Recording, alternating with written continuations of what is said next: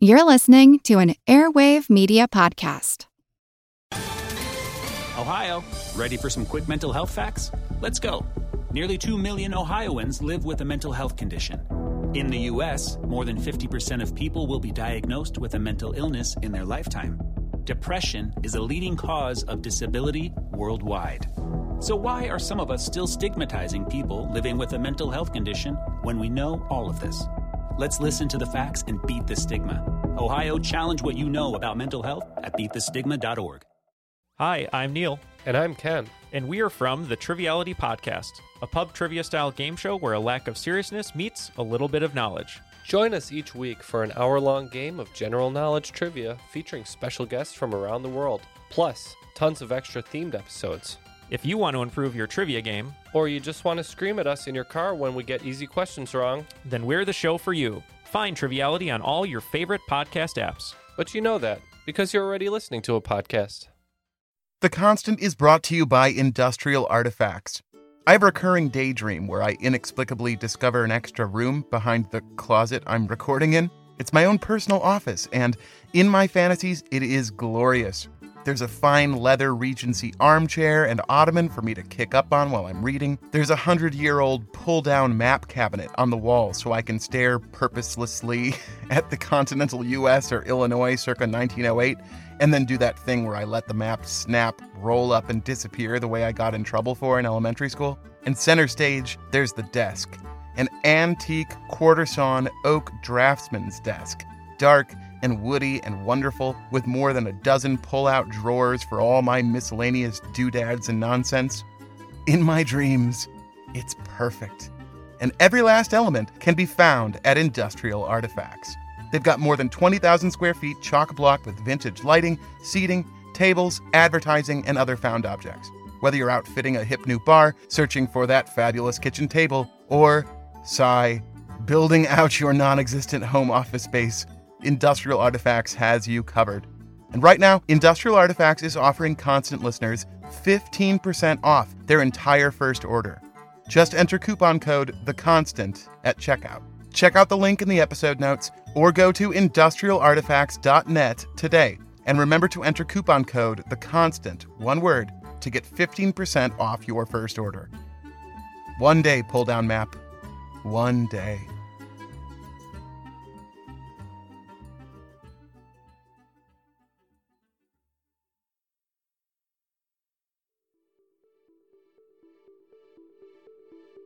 It is a new century.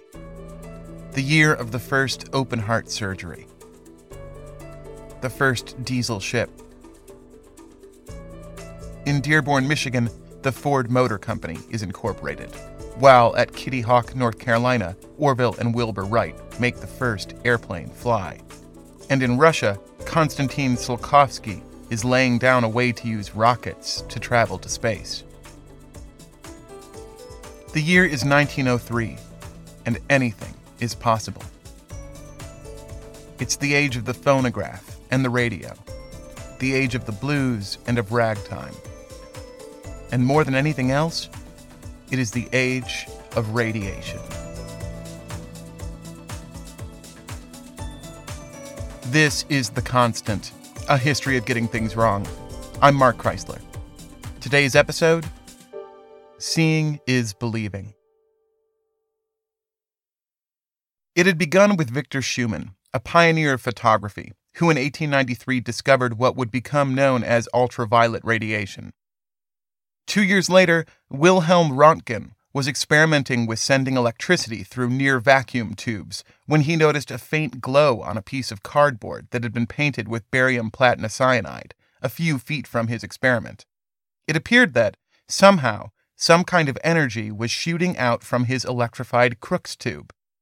For the next few weeks, he investigated and experimented with this new phenomenon. He discovered that he could place a part of a body, in this case, say, his wife's hand, between the tube and the sheet, and it would project an image of her bones. In December of 1895, Röntgen made his discovery public, a new form of energy that he named for its mystery: the X-ray.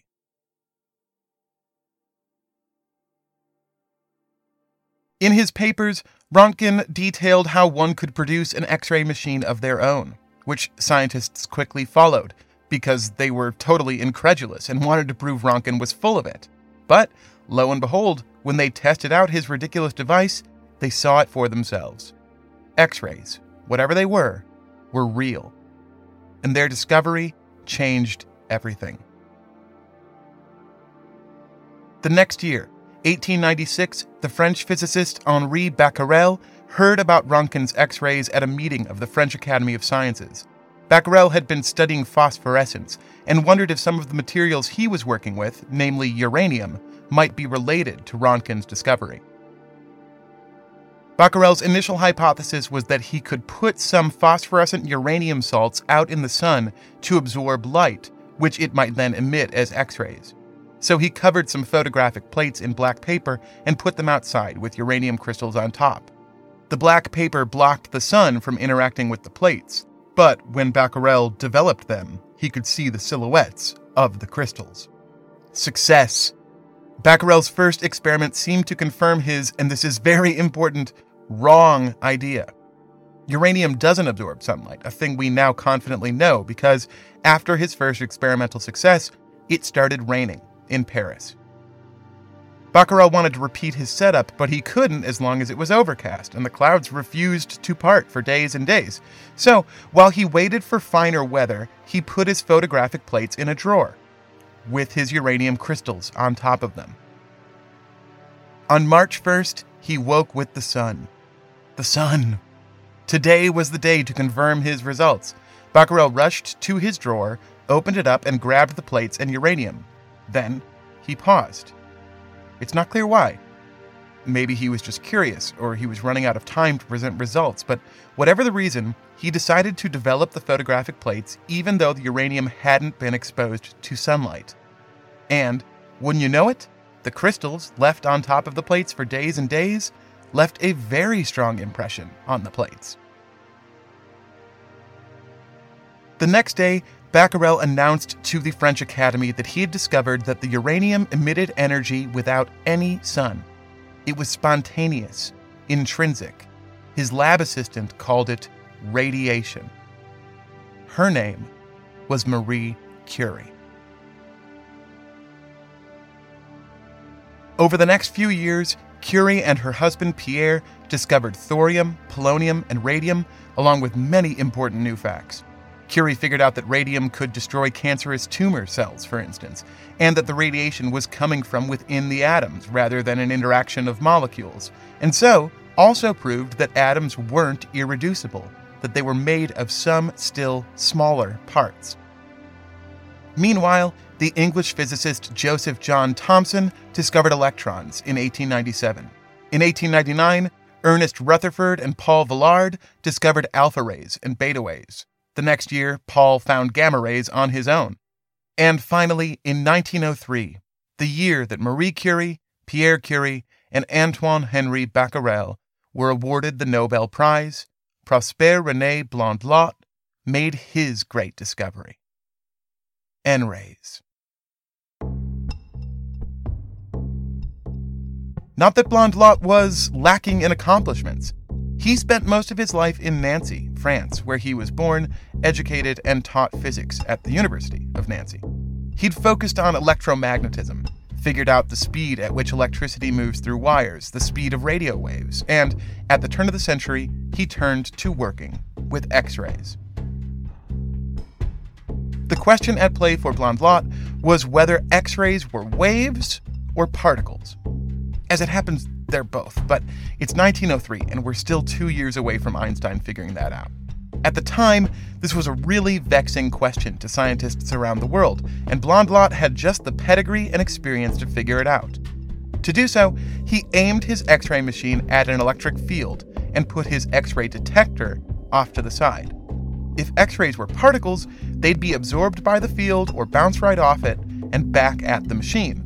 But if they were waves, they'd reflect all over the place, like throwing a rock in a still pond, and that refracted wave would hit the detector, illuminating the screen. Which is exactly what happened. With one simple but brilliant experiment, Blondlot had settled a decade-old mystery. X-rays were waves.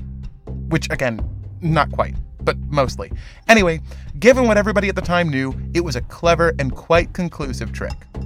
He could have called it a day right there, and why shouldn't he have? But for some unknown and unknowable reason, Blondlot decided to try a little variation before packing up. He removed the electric field and replaced it with a prism at which he aimed the X-ray generator, with the detector still off to the side. It was already well established that X-rays were unaffected by prisms. Shooting stuff at prisms was like step one for any scientist working at anything. What should have happened when Blondlot turned on the cathode tube and shot his X-rays was nothing. The rays ought to have passed straight through the prism to no effect. But that's not what Blondlot saw. When he flipped the switch, he saw, out of the corner of his eye, his detector lighting up. Just a little bit. Something was causing his detector to illuminate. But it couldn't be the X-rays. It had to be a kind of radiation that would be bent and refracted by the prism. The only hitch was, nobody had ever found anything like that. Until Blondlot. In March of 1903, a new discovery was revealed to the world. Everybody knew there was UV radiation, and everybody knew that there were alpha rays and beta rays and gamma rays and X-rays. Now Blondlot had found the next new thing. N-rays, which he named for his beloved city. N-rays differed from their many radiating cousins in a number of respects. For one, as we already know, they could be bent by a prism, like visible light. But unlike light, they were stopped dead by water. Yet, they could pass right through other stuff that light couldn't, like rock or wood or some metals. But these were only the initial findings. Obviously, Blondlot turned all of his attention to studying the rays, and nearly every month he made some new revelation about their properties. It wasn't just him, though. The news that one of the most highly respected scientists in the world had made another radioactive epiphany, the 7th or 8th in as many years, caught fire, and soon experimenters all over were attempting their own X-ray experiments. Blondlot and his assistant were happy to help spread the gospel. As the months went by, they made a number of advances in their research that could help others advance their own. They looked for other sources of N-rays and quickly realized that N-rays were a lot simpler to come by than their X counterparts. Instead of vacuum tubes and high-voltage lines, it turned out that you could produce N-rays with nothing more than the sun and some pebbles. In 1896, Henri Becquerel had figured out that uranium didn't absorb sunlight to produce its radiation. But in the spring of 1903, Blondlot saw that the sun could impart N-rays upon all kinds of humdrum materials. Leave a rock outside for the afternoon, and when you brought it into the lab, bam, N-rays. A month later, he realized it was even easier than that. In his testing of various materials for N-rays, he concluded that nearly anything that was compressed or stressed, like the spring in a watch or a tempered knife blade, exuded his new radiation. Another key finding was that you didn't need a fancy detector. Blondlot, do you mind if I call him Blondie for a little while? I'm just getting sick of death of saying his last name, and Prosper Rene isn't a great alternative. Blondie found that N-rays reacted with regular old calcium sulfide. All it took to detect them was a simple phosphorescent screen. Point some N-rays at it, and the screen would light up. Just look for yourself. Wait, no, not that way. It was very important, Blondie said, that you don't look at the screen head on. If you did that, you wouldn't see anything. No, you had to position yourself so that it was just on the periphery. And it had to be dark, very dark. He advised those attempting to measure the rays to first sit in a pitch-black room for at least half an hour to give the eyes a chance to adjust. Then, you could stare forward with your experiment in the corner of your eye where you would need to focus your attention without focusing your focus. Once you did that, if you did that, came the next step. Waiting. It sometimes would take a few minutes before you could make out the glow on the screen. It was very faint, you see. And given the circumstances of your viewing, it wasn't something you should expect to come easy. In fact, Blondie warned, some people might simply not ever have the acuity necessary to view N-rays at all. For some, they might simply never come. Yes, you're right. It's very suspicious. But the scientists following these elaborate developments had better N-ray detectors than bullshit detectors. There are a few reasons why. For one, Blondlot's reputation was sky high. He was known as a scrupulous, careful, and brilliant experimenter, and his work on electromagnetism had already nabbed him a couple of the highest prizes in physics. And, as I've tried to emphasize, there were just so many new discoveries in physics and chemistry going on. There was nothing outwardly incredible about one more. But the most important reason that scientists believe in Blondlot is more straightforward. They saw the N-rays for themselves. When you need mealtime inspiration, it's worth shopping Kroger, where you'll find over 30,000 mouth-watering choices that excite your inner foodie. And no matter what tasty choice you make, you'll enjoy our everyday low prices, plus extra ways to save, like digital coupons worth over $600 each week. You can also save up to $1 off per gallon at the pump with fuel points. More savings and more inspiring flavors make shopping Kroger worth it every time. Kroger, fresh for everyone. Fuel restrictions apply. More than 100 researchers verified N-rays in scientific papers of their own. Aside from Blondie himself, the most prolific and pioneering of these was Augustin Charpentier, who was professor of biophysics at Blondlot's own University of Nancy. Charpentier's contributions to the scientific canon mostly related to optical illusions, an irony that you can probably already sense, but his work on N-rays was more revolutionary. In January of 1904, Charpentier published that he had discovered yet another new source of N-rays, the most important source of all: living matter. Frogs gave off N-rays, as did rabbits, as did, presumably, any living animal, especially people. Charpentier wrote that human muscles emitted N-rays, and that the amount of radiation was directly proportional to the tension in them. Flex your bicep, and the N-rays increased. Bend your finger before the phosphorescent screen, and a viewer, in the dark, out of the corner of their eye, might see the glow magnify.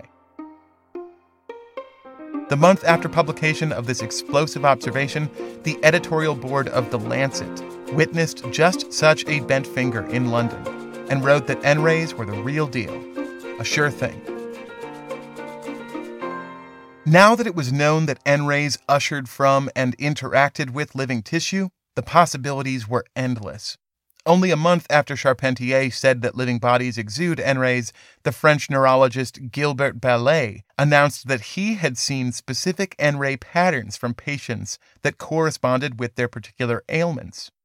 The idea that N-ray patterns could be used diagnostically to zero in on brain tumors or other conditions was considered very promising. Yet the most amazing medical possibility of N-rays came again from Blondlot himself.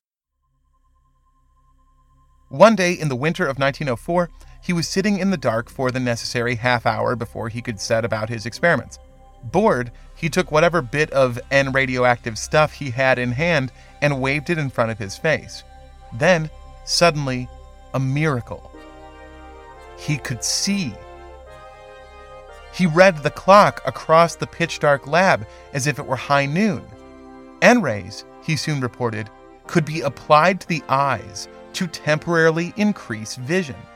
Charpentier not only verified this incredible result, he went further, showing that N-rays could also impart super hearing, super smell, even super taste.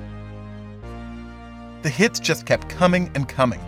In total, more than 300 scientific papers were published on the subject of N-rays in less than 2 years, including one by a physician at Durham University, who purported that he could make out the personality and temperament of a man by the pattern and color of his N-ray emissions. N-rays were shaping up to be the greatest discovery of the still new century, and their discoverer, Prosper René Blondin, the greatest scientist of the age. In August of 1904, he was awarded the LeConte Prize, the highest honor of the Academy of Sciences. Word on the street was that Blondlot's next stop would be a Nobel.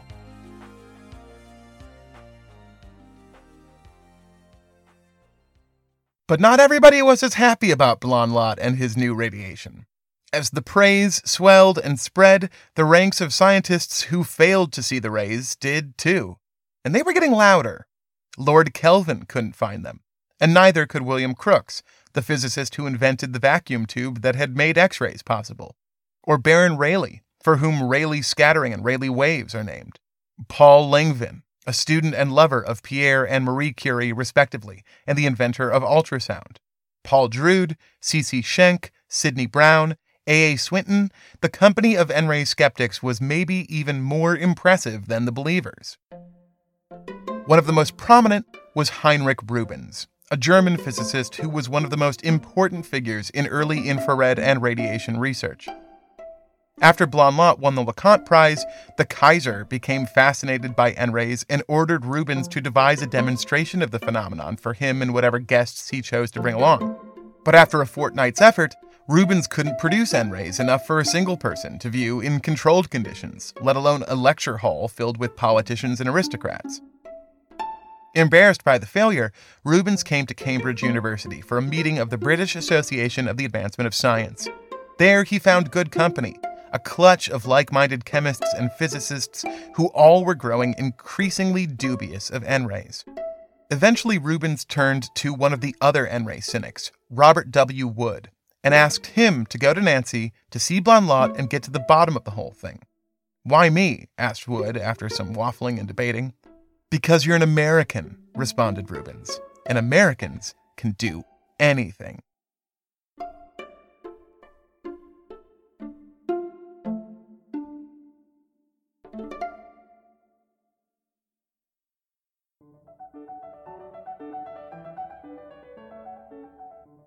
This episode of The Constant is brought to you by HelloFresh.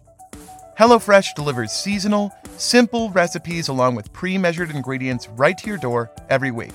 They do all the meal planning, shopping, and prepping so that you can just open up a special insulated box, read an easy, illustrated 6-step menu, and prepare scrumptious meals for you and your family in 30 minutes or less with no more than 2 pots and pans and barely any cleanup.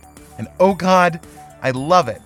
Heather and I are always promising to cook more, but by the time we get home from work, we're often too tired to shop, too overwhelmed to plan, and too hungry to go into a grocery store without accidentally walking out with an industrial-sized box of goldfish and a gallon of tapioca pudding. But with HelloFresh, we're actually making food, and food that's worth eating as opposed to whatever atrocity I would no doubt cook up if left to my own devices. A couple of nights ago, I made za'atar crushed grilled cheese with sumac roasted veggies over couscous. Don't wait to start HelloFresh a second longer. For $80 off your first month of HelloFresh, go to HelloFresh.com/theconstant80 and enter promo code theconstant80. Again, that's HelloFresh.com/theconstant80 and enter promo code theconstant80 for $80 off of your first month. That's like getting 8 free meals just for listening. And by BetterHelp. If you're struggling with any of life's many challenges, BetterHelp is available anytime, anywhere to give you a hand. They'll connect you with a professional counselor in a safe, private, online environment where you can get help on your own time, at your own pace, and through whatever means work best for you. Text, chat, phone, or video. BetterHelp has counselors that focus on any number of common issues, including depression, anxiety, grief, self-esteem, sleep problems, and relationship troubles. Your sessions are secure, convenient, professional, and best of all, affordable. Constant listeners get 10% off their first month with discount code TheConstant. So why not get started today? Go to BetterHelp.com/TheConstant. Simply fill out a questionnaire to help them assess your needs and get matched with a counselor you'll love. That's BetterHelp.com/TheConstant. Want to learn how you can make smarter decisions with your money? Well, I've got the podcast for you.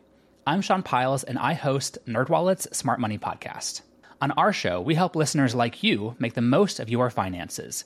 I sit down with NerdWallet's team of nerds, personal finance experts in credit cards, banking, investing, and more. We answer your real-world money questions and break down the latest personal finance news. The nerds will give you the clarity you need by cutting through the clutter and misinformation in today's world of personal finance. We don't promote get-rich-quick schemes or hype unrealistic side hustles. Instead, we offer practical knowledge that you can apply in your everyday life. You'll learn about strategies to help you build your wealth, invest wisely, shop for financial products, and plan for major life events. And you'll walk away with the confidence you need to ensure that your money is always working as hard as you are. So turn to the nerds to answer your real-world money questions and get insights that can help you make the smartest financial decisions for your life.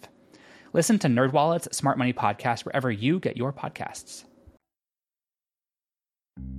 Robert W. Wood was many things. For one, as Rubens pointed out, an American. Born in Concord, Mass., he became interested in optics and vision after seeing the Northern Lights one night as a boy and found himself wondering what they were and how he saw them. He earned his first degree from Harvard, another from MIT, then another from the University of Chicago, and finally a bit of study abroad at Berlin University under Rubens. At the time of the N-ray affair, he was professor of optical physics at Johns Hopkins. During his long and celebrated career, he made a great number of advances in UV light, spectroscopy, and phosphorescence. He discovered a spot of low albedo on the moon that's named for him, built the first liquid mirror telescope, produced the first ultraviolet and infrared photographs, and invented what we now call Wood's glass, a filter that blocks visible light but allows ultraviolet and infrared to pass through, i.e., a black light. There's so much more to his scientific contributions, but we've got to stop somewhere. Mostly because there's so much else to say about Robert Wood. He wasn't just a scientist, he was also a weirdo. He wrote sci-fi stories and children's books, including How to Tell the Birds from the Flowers, an illustrated rhyming book with a premise and context so complicated and convoluted that I'm ending this sentence right here. He was a prankster who used his expertise in optics to produce one of the world's first fake UFO photos. He was an adventurer who traveled the Trans-Siberian Railway even though it wasn't finished yet. He was known to be loud, gregarious, boorish, conniving, and brilliant. When Robert W. Wood came to Nancy in late September, Blondlot welcomed him happily and immediately began showing him his work. Wood, Blondlot, and his assistant sat in the dark for the requisite half hour, and then Blondlot showed him the most basic form of his N-ray demonstration. He was to look at the phosphorescent sheet, not like that, out of the corner of your eye, while Blondlot bombarded it with N-rays. As always, the glowing of the sheet was supposed to increase. But Wood couldn't see it. That was fine, though. Totally normal, Blondlot assured him. For some people, it took a lot of practice and time before their eyes were finally attuned enough to spot the difference. For some, that day never came. Well, maybe there was some other demonstration they could do to help show him the N-rays, Wood suggested. How about if Blondlot were to take his place side-eyeing the screen, and Wood could move a lead sheet to intermittently block the N-rays from reaching it? Then, Blondlot could call out when and how the luminosity of the rays changed. When they tried this, Wood told Blondlot that he had scored very well, but silently, he noted just the opposite. Blondlot's observations of when the screen darkened and brightened bore no relationship to Wood's interference at all. Next, Blondlot said he would demonstrate the super sight that N-rays offered. In the dark, he said he could see the hands of the clock across the lab, if he just held an N-ray-laden metal file over his eyes for a few minutes first. Wood asked if he could hold the file for him, and Blondlot agreed. In the dark, Wood grabbed an ordinary ruler and put it in front of Blondlot's face. Yes, it worked, said Blondlot. 4:27 on the dot. Finally, Blondlot and his assistant led Wood over to their N-ray spectroscope, which contained an aluminum prism that would refract the rays into parts like an N-rainbow. With it, Blondlot announced a series of N-ray wavelengths to Wood. But Wood wondered whether he could repeat the spectroscopy again and get the same results. Sure as shootin', said Blondlot, and they reset the spectrometer for him to repeat the experiment. Sure enough, Blondlot took the measurements again, and they were identical to the first read. How could a skeptic explain that? Wood didn't have an answer, at least not one he was prepared to give aloud to his fellow scientist. But he did know something very important that he had hidden from Blondie and his apprentice. That he had removed the aluminum prism from the spectrometer before the second demonstration. There was nothing for Blondlot to be seeing at all.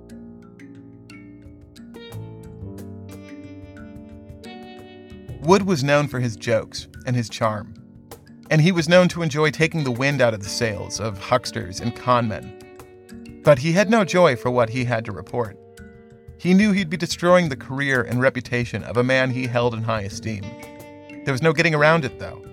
N-rays were fake, Blondlot was deluded, and Wood had the proof.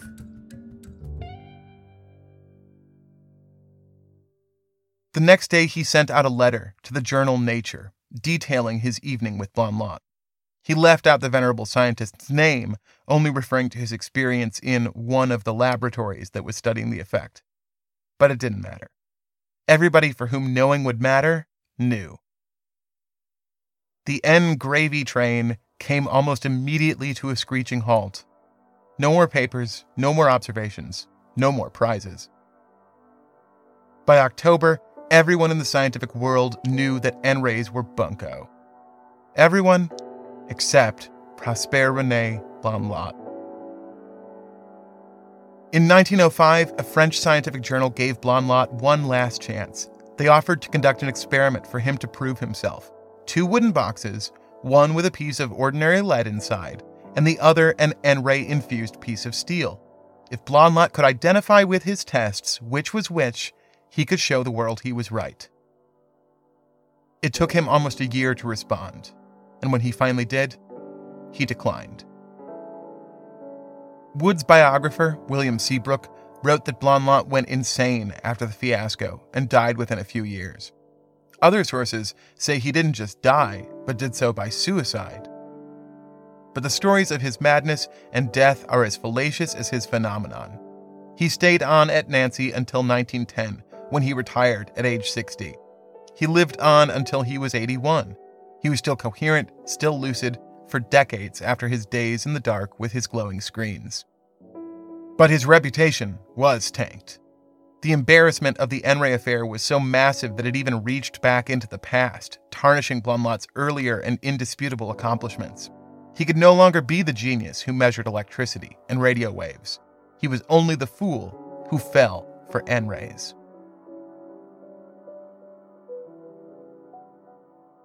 Maybe you're wondering just how this could have happened. And if you aren't, if you think you know, let me tell you now. No, you don't. You absolutely don't. Because nobody understands how the N-ray scandal happened. Not fully, at least. There are a lot of constituent parts, but their precise proportions are impossible to say, as is whether they can add up to the whole. The N-ray affair was the biggest blunder in modern scientific history, and I've read at least 7 attempts to explain it, each as confident as it could possibly be, including one author who forcefully argues that Wood was a liar and that N-rays were never actually debunked at all. But while each holds a nugget of insight, none seem sufficient by themselves, and it's questionable whether, even taken in their totality, they represent the whole story. Many seem to think Blondlot was insane, and plenty are willing to extend that into some sort of contagious hysteria, a mass conversion disorder that overbore the whole of the scientific world, and especially France, where most of the N-ray papers were published. Speaking of France, a French scientific inferiority complex is also cited multiple times, along with a general failure in the French academic establishment. One factor in the debacle must almost certainly come down to Blondlot's insistence that the effect be observed peripherally. The corners of our vision are pocked with rounding errors and blind spots and other curiosities. Most of the rods in the eye, the things that process color and fine detail, are located in the center, with the black and white motion-sensitive cones dominating the edges.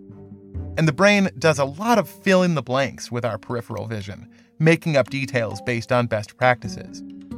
That a faintly glowing screen, there in the dark, could seem to pulse or flicker from this perspective is anything but surprising. It's exactly the sort of optical illusion that Charpentier was famous for studying. And that illusion, combined with the low threshold Blondlot required to call something a success and the subjectivity of the observer writ large, may be enough to explain many of the results published by many of the researchers during the 2-year-long N-ray flurry. But none of it explains what got Blondlot going in the first place. What had initially sparked his interest, and what had led him so quickly to his conclusion? And why had the world been so eager to believe and confirm him? Maybe it's as simple as remembering the time Blondlot conducted his first experiment. The year of the diesel ship. The year of open heart surgery. The year of Ford Motors. The year of the airplane. the year of 1903, when anything was possible.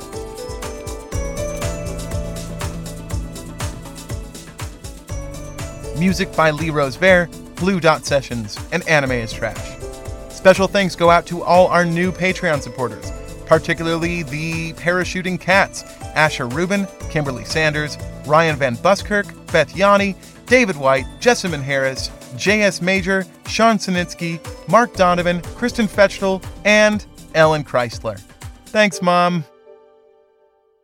I've got a new episode for the secret feed that I'm finishing production on as soon as I'm done with this.